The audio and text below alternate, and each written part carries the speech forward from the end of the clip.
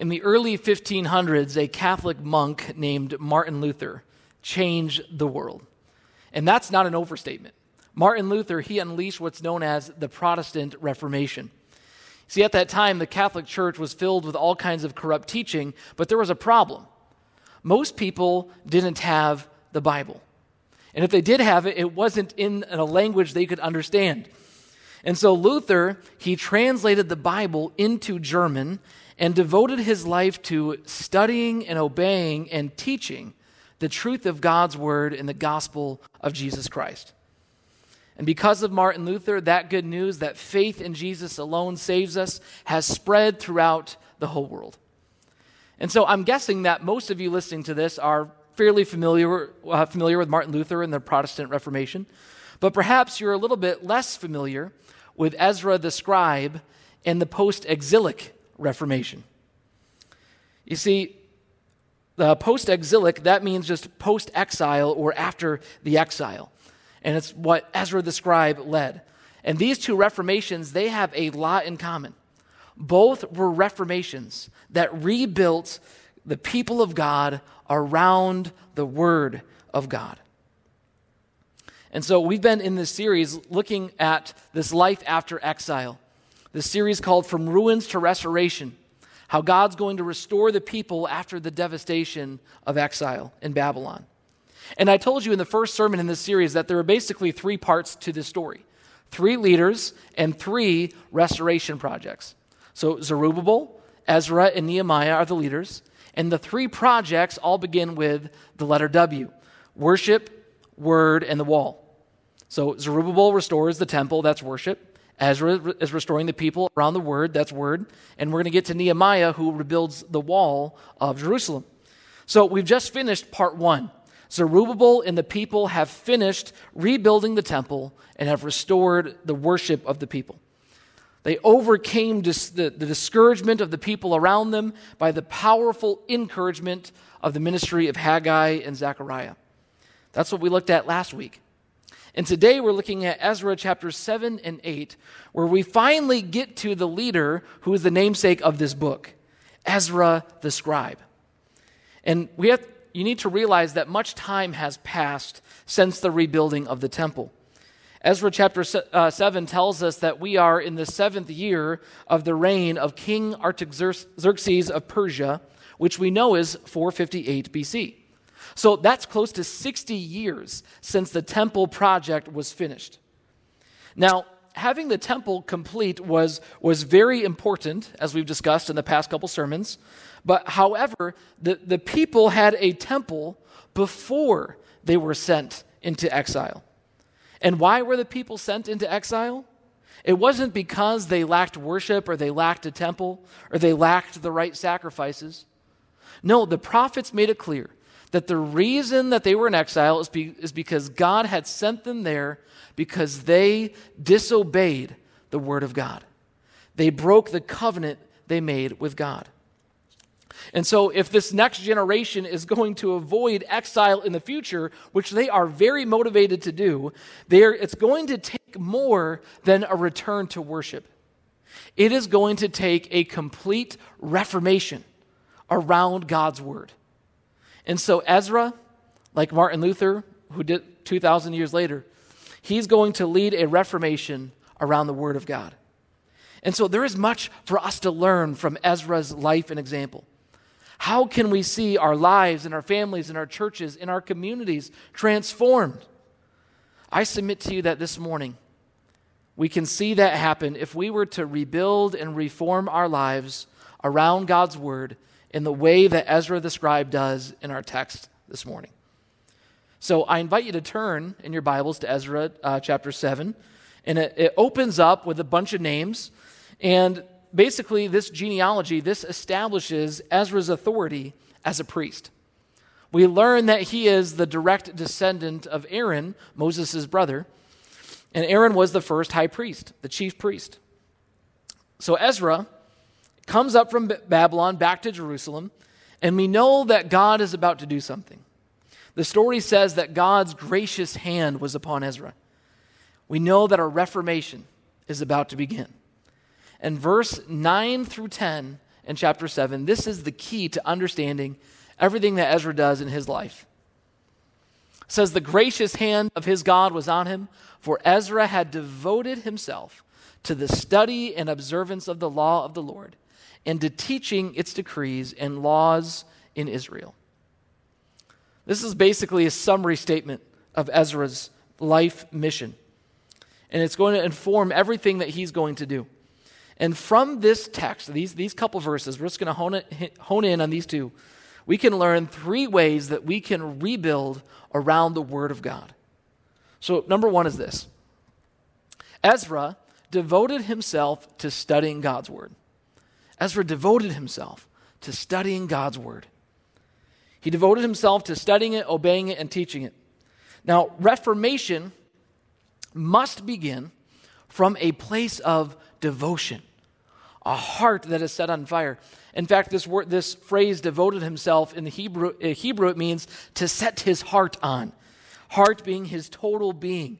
That means his mind, his emotions, his will, his energy, his focus. His heart was set on studying God's Word and obeying it and teaching it.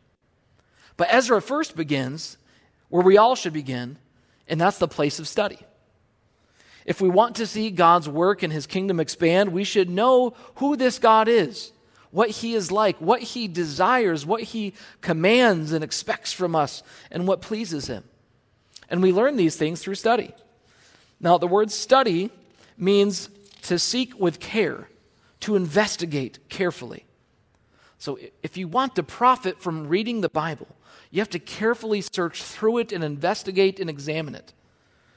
And Martin Luther was probably one of the best examples of someone who did this. And I like what he says. He says, for some years now, I have read through the Bible twice every year. If you picture the Bible to be a mighty tree and every word a little branch, I have shaken every one of those branches because I wanted to know what it was and what it meant.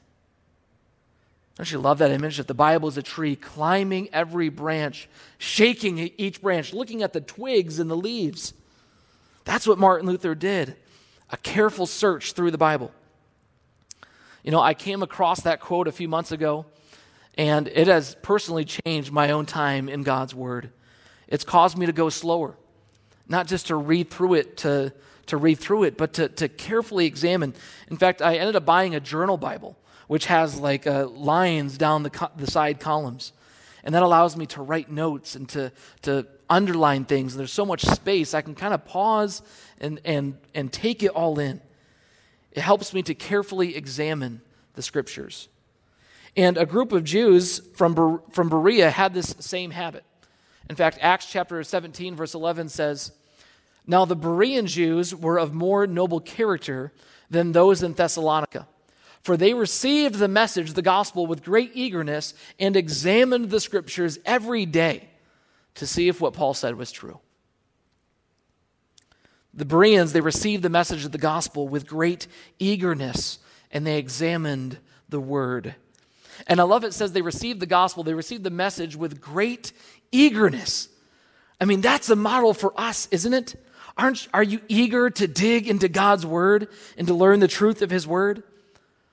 I think often we don't find ourselves eager because we need to be reminded how valuable the Word of God is. Psalm 19, which we did for our call to worship this morning, tells us that the Word of God refreshes our souls. It makes us wise. The Word of God is perfect, it's trustworthy, it's right, it's radiant, it gives joy to our heart. In fact, the children's sermon reminded us last week that the Word of God, it's a lamp to our ways. It's the sword of the Spirit to fight the lies of the enemy. It's food for our souls. It's fire that burns away sin. It's more beautiful than gold. It's sweeter than honey. Those are all wonderful things, but let me try to bring this down to real life for us this morning. The Bible, the Word of God, is more valuable than any post that you could read on social media or scroll with your phone. The Bible is better for you than any TV program that you could watch or any book that you could read. The Bible will make you wiser than any podcast, than any blog, than any class you might take. The Bible will refresh your soul and give joy to your heart. Has your soul needed refreshing lately? Has your heart needed some joy? Have you needed wisdom for something that you are facing? The Bible can give us all these things. Typically our problem is not that we are ignorant of how important studying God's Word is, but we just truly haven't grasped the value, the treasure that the Word of God is. So, Christian, turn again to the Word of God. Set your heart on studying it your whole life long. Always be a student of the Word and pray that God would open your eyes to see how valuable His Word is. And through Ezra's study, because he valued the Word, it says in chapter 7, verse 6, he was a teacher well versed in the law of Moses. It just means that he was a skilled teacher. He grasped it. And Ezra did not get to be this way on accident.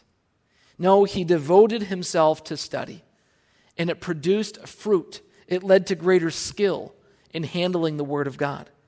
And some of you this morning, you may be totally overwhelmed with how big the Bible is, with how foreign it is, how old it is. It's a different culture. It's written to a different time. It can be very confusing. Or maybe you're overwhelmed by how little you know compared to other people that you've seen. But friends, no matter where you begin, we can all make progress if we devote ourselves to study. Studying God's Word, it's not just for pastors. It's not just for scholars and teachers. Every Christian should be a student of the Word of God. Now, some of you, on the other hand, you're not overwhelmed, but you are underwhelmed. You're underwhelmed. You've grown up in the church. You've heard the stories before, and so the Word of God, it doesn't draw you. It doesn't excite you. You're bored with it. And I commend to you the words from Martin Luther. And this is after he became a doctor in theology. He says, "For 28 years, I have now constantly read and preached the Bible, yet I have not exhausted it, but find something new in it every day. You should diligently learn the Word of God and by no means imagine that you know it. The devil is a greater rascal than you think he is. His definite design is to get you tired of the Word and in this way to draw you away from it." Martin Luther says, if you find yourselves being drawn away from the Word, you can be sure the devil is at work. The enemy is at work, drawing us away from the life-giving power of the Word of God. And so if you find yourself underwhelmed by the Scriptures, pray for God to change your heart. Don't let the enemy draw you away from the Word of God. But whether you are overwhelmed or underwhelmed by the Word of God, the call is the same. Become a devoted student of God's holy Word. If we want to see renewal and reformation in the church and in our lives, we need to be like Ezra, devoting ourselves to the study of God's Word. Day by day, one stone upon another, one day at a time, you can become well-versed as a student of the Word of God.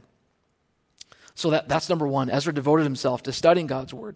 Number two, Ezra devoted himself to obeying God's Word. To obeying God's Word. After studying the Word, Ezra devoted himself to obeying it. And the NIV says he observed, and this is a Hebrew word to carry out or perform in action. It simply means to do it. We are to do what the Word of God says. I mean, this was precisely the problem that God's people had before they went into exile. They did not do what God commanded. They broke the covenant that God made with them. Even though over and over again, the Old Testament talked about the need for the people to obey the Word of God and God's ways. I'll just give you one example from Deuteronomy 5. Be careful to do as the Lord your God has commanded you. You are not to turn aside to the right or to the left. Follow the whole instruction the Lord your God has commanded you. Don't turn aside at all. Follow it all the way. Be careful to obey. Be careful to do. God has always wanted obedience. And I think if we had to pick one, it's way more important to obey than to know, than to have knowledge. I mean, you can know the whole Bible from front to back, but not obey an ounce of it. You can do Bible study for years but not practice what you learn. And that is a travesty. However, the hope in the goal is that there is a connection between the two, a connection between studying and doing. And that's what Ezra did. He connected them. He devoted himself to study. He devoted to doing what he had learned in his study. And before Ezra, this is exactly what Joshua did. Joshua was instructed, he said, this book of instruction must not depart from your mouth. You are to meditate on it day and night so that you may carefully observe everything written in it. For then you will prosper and succeed in whatever you do. Joshua was instructed, meditate on the word. Chew on the word morning and evening. So what? So that you can carefully observe, so that you can do what it says. Be familiar with everything in the Word of God and let it renew and reshape your thinking so that you can observe the commands of God. The New Testament says the same thing. James 1:22 says, do not merely listen to the word and so deceive yourselves. Do what it says.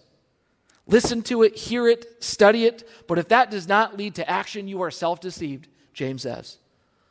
You see, religious activity, including reading the Bible, going to church, listening to sermons, that does not make one saved. That does not make one a Christian. That you can be so deceived into thinking that all is well.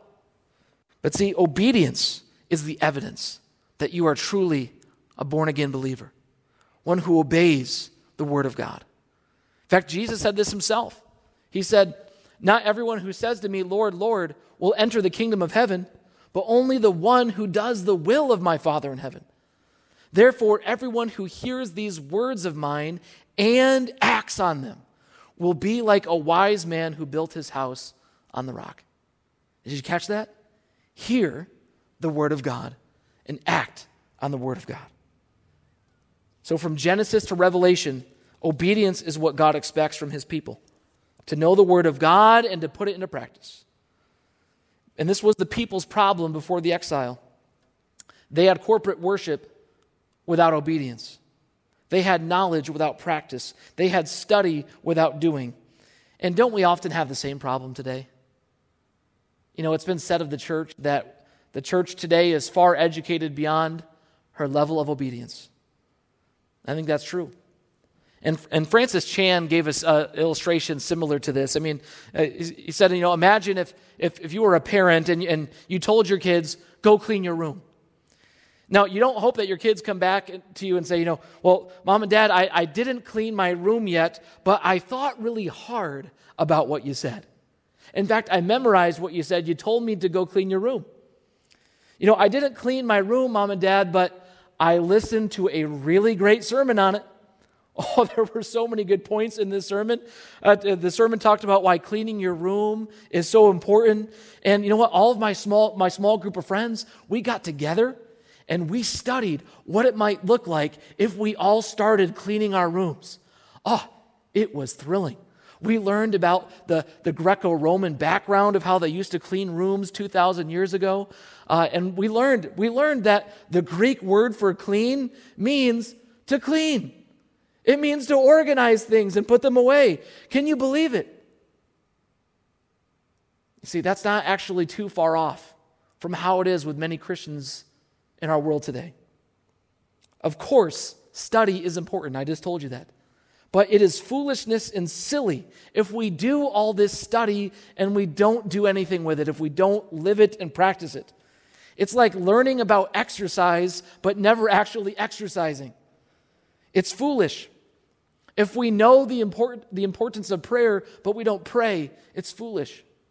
If we know the importance of making disciples and sharing our faith but we don't do it, we are foolish.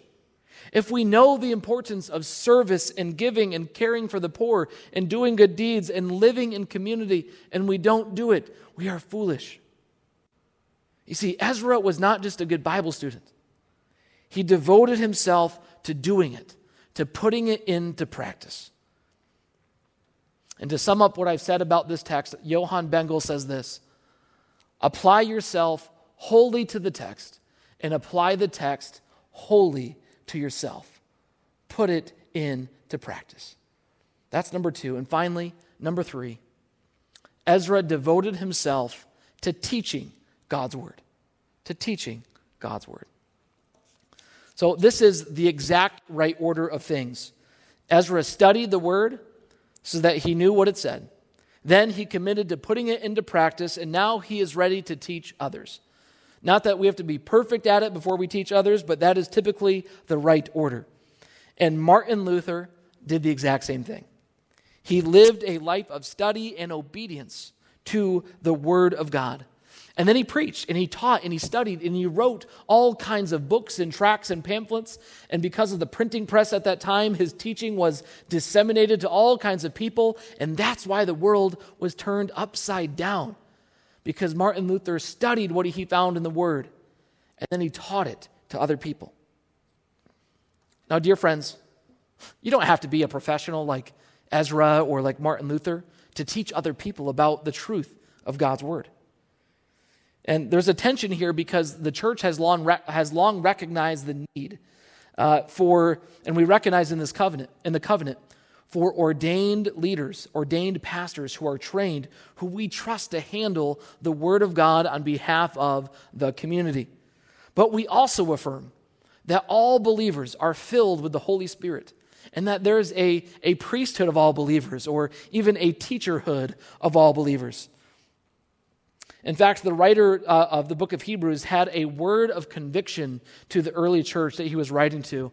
And it says this: though by this time you ought to be teachers, you need someone to teach you the elementary truths of God's Word all over again. You see, there was and there is an expectation in the Christian faith that you ought to grow enough as a disciple of Jesus that you can teach others about him. You can teach others the truth of God's Word. And there's an expectation that you will, yes, pass on your faith to somebody else to make a disciple. You see, inside every single Christian is the seed of a church. Because within you is the gospel of Jesus Christ, and because you have the power to share that with somebody else and to make disciples. But the sad reality is, friends, is that people can go to church for decades and never make one disciple. People can go to church for decades and never really teach the people around them the truths that they have been learning and hearing their whole life. And we need to change that. We need to pray that God would give us a seeker or a younger or newer Christian that we could help mentor or disciple. We need to do what Ezra did, to study, obey, but not leave it at obey. Go on to the next step, teach others. Jesus had his 12. Paul had Timothy. Timothy had others. Moses had Joshua. Who do you have? Who are you teaching right now? Who's your Timothy? Who's your Joshua? See, most of you who are listening to this, you've gone to church for many years, some of you maybe for decades. And by this time, I say along with the writer of Hebrews, that you ought to be teachers by this time. You ought to be disciple makers, mentors. And so I cordially and formally invite you to change the world by teaching others what you know about Jesus Christ and the Word of God. Because this is how the world is changed and how the church is reformed, one person at a time, who hears the good news of Jesus and is taught how to live in the way of the kingdom. That's what Martin Luther did, and that's how Ezra did it. And one scholar sums up Ezra's impact in his life. It says, after the time of Ezra, the Judahites became a people who did worship Yahweh alone, who did abjure the making of images, who were careful about the way they used Yahweh's name, and who kept the Sabbath. In the New Testament, you never read of Jews failing to keep these basic expectations of Moses' teaching. Ezra made an impact. We can make the same impact in our day. How can we do it? By doing exactly what Ezra did, devoting yourself to studying God's Word, to be a student of the Word. And if you're going to study God's Word, you need a plan. It usually doesn't happen haphazardly. But good news, friends, the church has a Bible reading plan that you can join. In fact, it's never been a better time to join than right now. We're in 1 Samuel. We're in the book of Romans. These are wonderful texts. We would love for you to be a part of our Bible reading plan and to be encouraged and held accountable for reading through God's Word throughout each day and throughout the next couple years. So if you'd like to be part of our plan, you can fill that out in our Connect card or email the office, and we will get you connected to that plan. But you need a plan, but you also need some tools. I mentioned to you that I use a journal Bible, and that allows me to slow down and to examine the phrases and the words that stand out to me. You also might need a study Bible. Many of you have mentioned to me that there are some hard texts, especially in the Old Testament. How do we make sense of this? A study Bible is a great tool. NIV has a good study Bible. NLT, Cultural Background Study Bible, is a good one.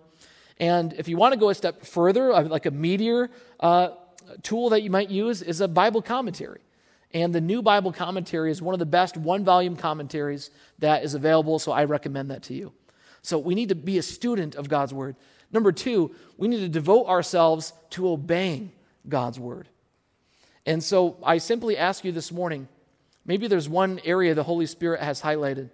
Is there something that you've been learning about? You've been learning about cleaning the room, but you haven't actually cleaned your room yet. Something you've been putting off. An area of obedience that you've been avoiding.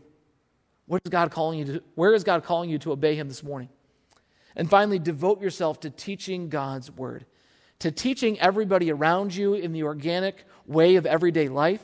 But also, I encourage you, find your Joshua, find your Timothy, find one person that you can pass on your faith. In fact, you may want to read the Bible plan. Ask somebody, hey, would you love to talk about what you're reading together so that we can talk about what you're learning in God's Word? That's one of the best ways that you can mentor somebody. It couldn't be easier than that. So friends, if we were to do these things, if we were to devote ourselves to studying God's Word, to obeying God's Word, and to teaching God's Word, we would change our church, we would change the world, one person at a time.